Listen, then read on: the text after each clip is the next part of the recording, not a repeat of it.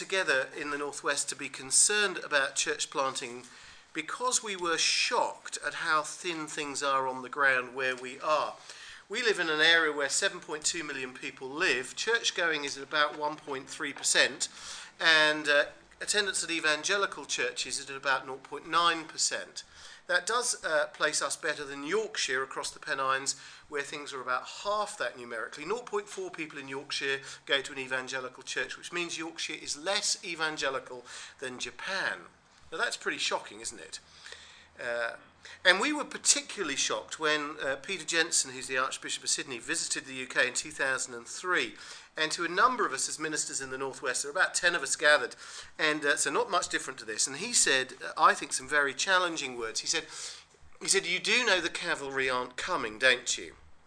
By which he meant, unlike the John Wayne westerns, there isn't going to be someone flying from over the hills coming to save the day and sort everything out. He said the cavalry aren't coming. He said if the northwest of England is going to be won for Christ, you are the people who are going to have to do it, which shocked us, because I think we always probably did think that someone else would do it for us. And so we suddenly woke up to the fact that we have to do it ourselves. And secondly, he said to us, he said, evangelicals by and large, and I don't know whether this is true in Australia, but he said evangelicals by and large are very good about thinking locally. We know where we're pitched, and we've got our local region to win for Christ. And we've been reasonable historically about thinking internationally because we know the Gospel's for the whole world. But we're not that good at thinking regionally. So we think locally, we think internationally, but we don't think regionally. And that struck a chord with us in the Northwest, that we knew, as the 10 of us, we needed to think about the little patches where we geographically were. We had a vague concern for the world because we knew the Great Commission. But we never sat down and thought regionally, how are we going to see our broader than local but smaller than international? How are we going to see that one for Christ? And I think Peter really woke us up to think in those terms. So we've been thinking about that for the last 7 years. We haven't got very far, but we've been thinking about it for the last 7 years, and it's great to be amongst a group of people who are also thinking about similar things in Sydney. So I'm thrilled to be with you. Now, Scott said, let's open the Bible to begin the afternoon, and that's really where I'm most at home, actually, than telling you about things I neither do very much or am very experienced at. So let's open the Bible, and I wonder whether you turn to Acts chapter 10. Acts chapter 10. There are certain phrases that have entered our language, certain phrases that are associated, in fact, with shifts and change in national history, where even the course of history has been changed as a result of a phrase that is associated with the change that has come about. So if I use a phrase like, here I stand, I can do no other, you know exactly who said it. You know what came about almost as a result of the man saying it, the Reformation in Europe. If I use a phrase like, I have a dream, again, you know who said it, and you know the change that was affected almost as a result of the dream that Martin Luther King had. In England, we remember, we shall defend our island, whatever the cost may be, we shall fight them on the beaches, and the phrase from Winston Churchill has entered into our national psyche as the moment that we as a nation decided that we would stand up to Hitler and engage properly in the Second World War.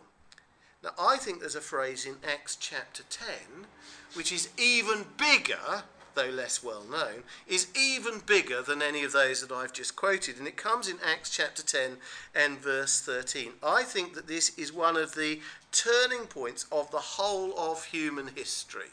Acts chapter 10, verse 13, and it's just 3 words, kill and eat. And those words, kill and eat, really have changed the whole course of history.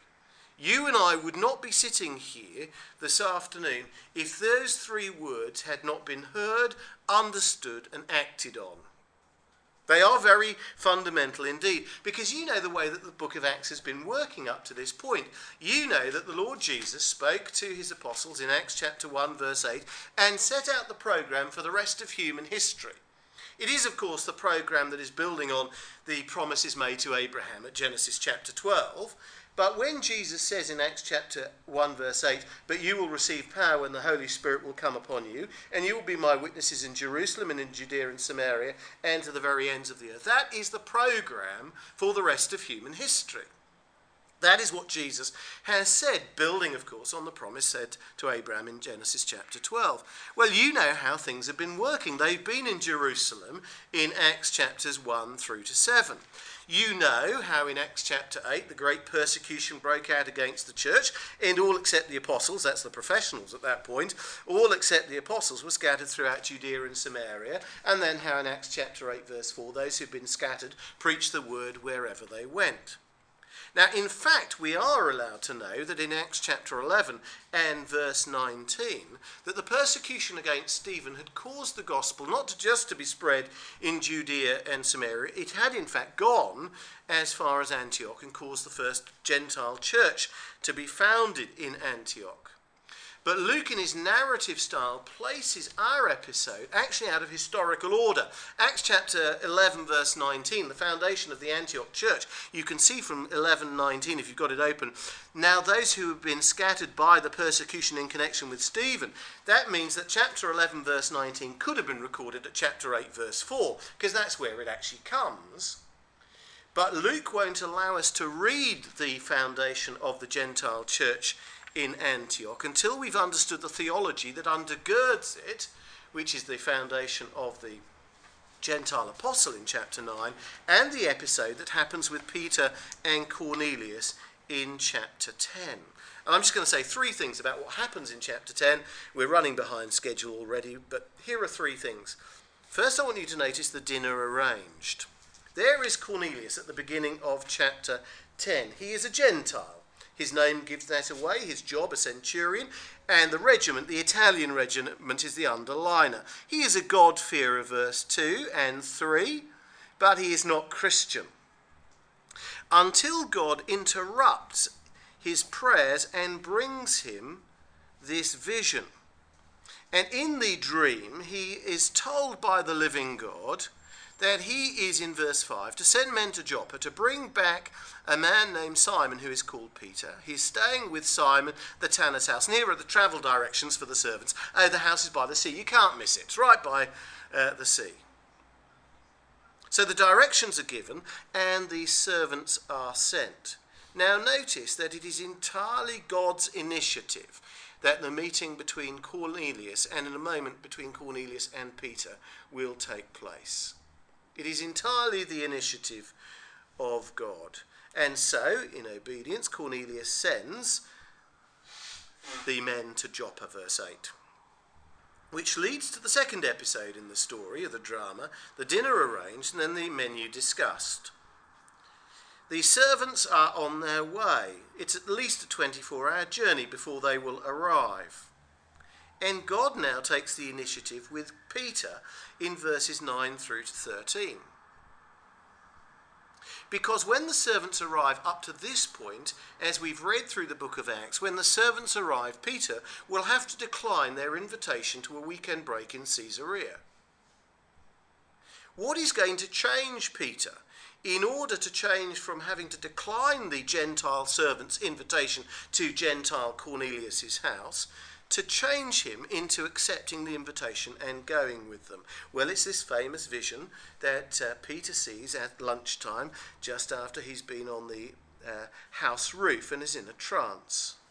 And he sees heaven opened and something like a large sheep being let down to earth by its four corners. It contained all kinds of four-footed animals as well as reptiles of the earth and birds of the air. Then a voice told him, "Get up, Peter." Here are the three words: kill and eat. Now those three words really are remarkable. You can see Peter's reply in verse 14, "Surely not, Lord." And I think he's honest in his reply. "I have never eaten anything impure or unclean." The food laws of Leviticus 11, Peter had obeyed almost certainly without exaggeration here. A bacon butt he had never passed his lips, a sweet and sour pork balls he had never eaten. He was meticulous with the food laws. But you can see at verse 15 that the food laws have now gone. The voice spoke to him a second time, "Do not call anything impure that God has made clean." That is a remarkable statement from the living God. Because the food laws were crystal clear in Leviticus 11 about what was clean and unclean. And things that were previously impure and unclean, God has now declared clean. And so that Peter gets it, this happened 3 times. So that it's absolutely crystal clear that Peter can now go with the servants. And Peter has got it. Peter understands it. So when the servants arrive, while Peter was still thinking about this, the Spirit says to Peter, "Do not hesitate to go with them, for I have sent them." And Peter went down and said, "I'm the one you're looking for. Why have you come?" They say, "We've come from Cornelius." And Peter invites the guests in, and the next day Peter started out with them, and some of the brothers from Joppa went along. Now when they arrive at Cornelius' house, the guys bow down, and Peter says, "I am only a man." And now Peter shows in verse 28 he really has understood. And here is the key verse, I think. So Peter says to Cornelius and those gathered, "You are well aware that it is against our law for a Jew to associate with a Gentile or visit him."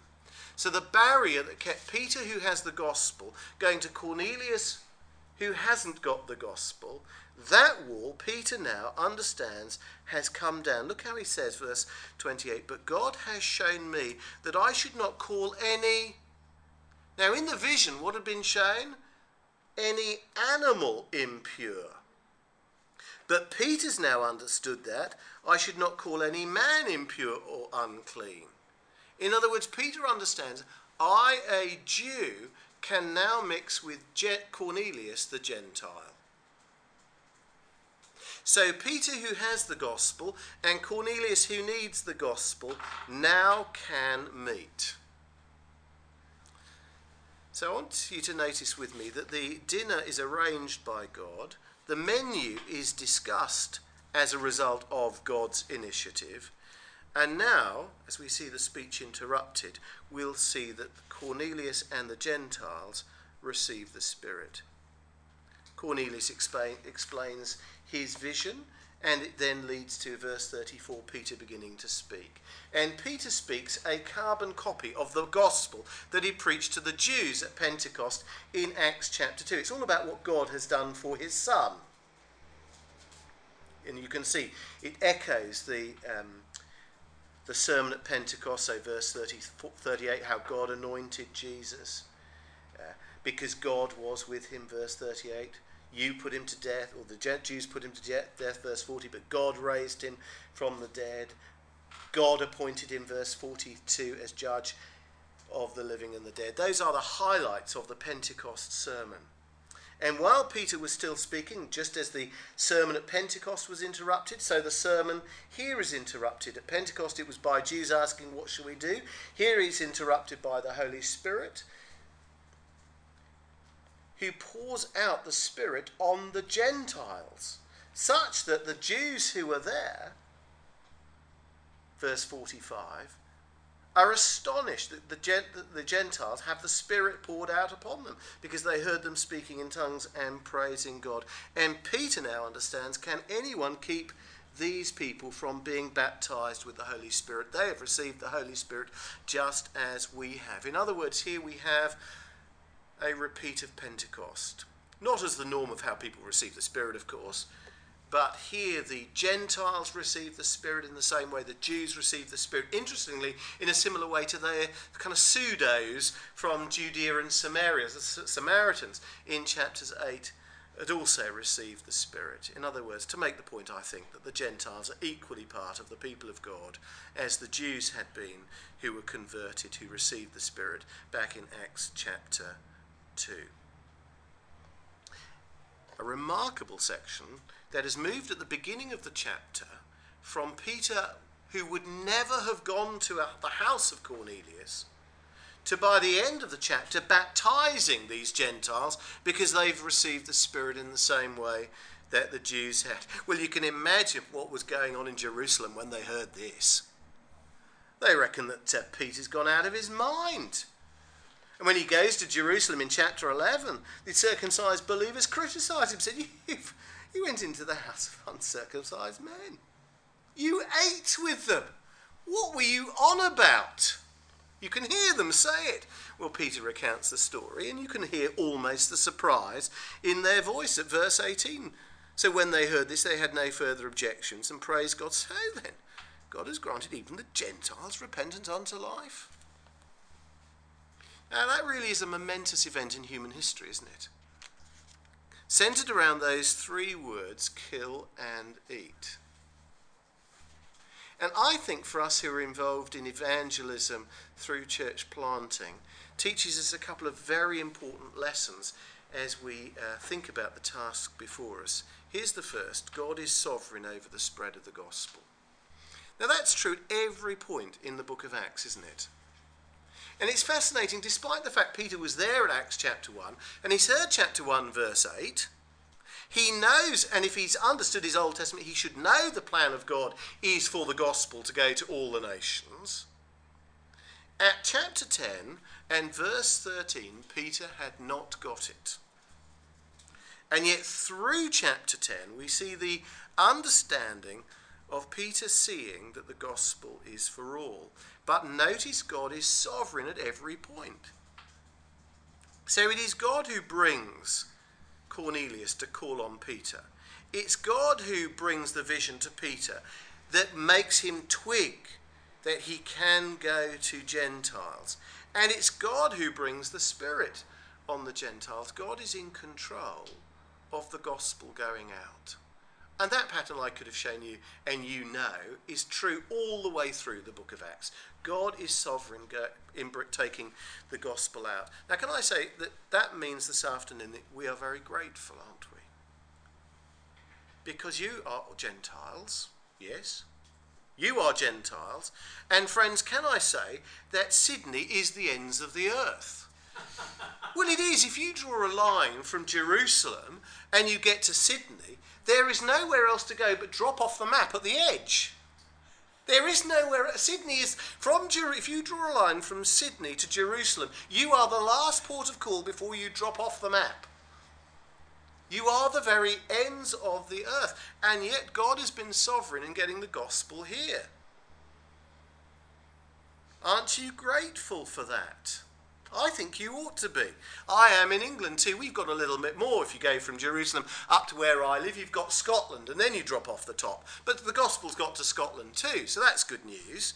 And the Scots are very grateful. God is utterly sovereign in the spread of the gospel. That ought to make us grateful, and it ought to encourage us. Because in my experience, A, personal evangelism, and B, church planting has been jolly hard work. I'll tell you some of the things we've done in the last 7 years, and every single episode has been a battle and has been hard work. And if I wasn't confident that God was sovereign over the spread of the gospel, I'd be tempted to give up and to think it is impossible. God is sovereign over the spread of the gospel. And the second thing that helps me as we do higher, as we're engaged in church planting, is that sections like this in the book of Acts cause me to beware our prejudices.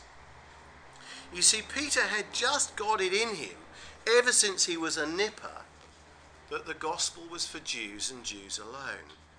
Now, he should never have thought like that, given the Old Testament, and given what Jesus has said to him in chapter 1 and verse 8. But I reckon that Peter's mistake in thinking the gospel was for Jews isn't far away from lots of us who think the gospel is just for PLUs, people like us. And it's an extraordinary thing how the early church had to learn that the gospel wasn't just for PLUs.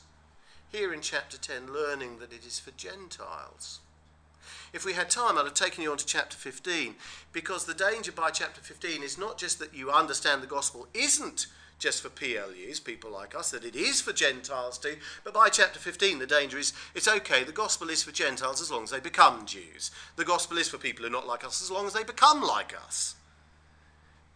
And of course, the remarkable thing that then gets recorded in chapter 16, as Luke is selective in his description of the Philippian church, is the accounts he records are of a woman, a slave girl, and a Gentile. Isn't that extraordinary? The church in Philippi that he describes, the gospel is for women, and it's for slaves, and it's for Gentiles. And there are all the breakdowns of the first century Jewish prejudice of who the gospel is for. And I need to keep hearing that, because my danger in thinking about church planting in our region is to only think of PLUs. And I need to be reminded that the gospel really is for everybody, which means I've got to be thinking beyond just where it's easy to do church planting, because it's doing it where we already have people who are like us. And so Acts chapter 10 has encouraged me over the last few weeks as I've been studying it. God is sovereign over the spread of the gospel. That keeps me at gospel work. And I need to be aware of my prejudices, which will also keep me at gospel work. Heavenly Father, thank you so much that the gospel has come to the ends of the earth like Sydney. Thank you for those who brought it. Thank you for those who've been faithful in taking it beyond Sydney to Australia. Thank you for those who brought it to England. Thank you that you've been sovereign over the spread of the gospel, and that you are that because it is your absolute plan that people from every nation, tribe and tongue should gather around the throne of the Lord Jesus on that day and proclaim salvation belongs to our God.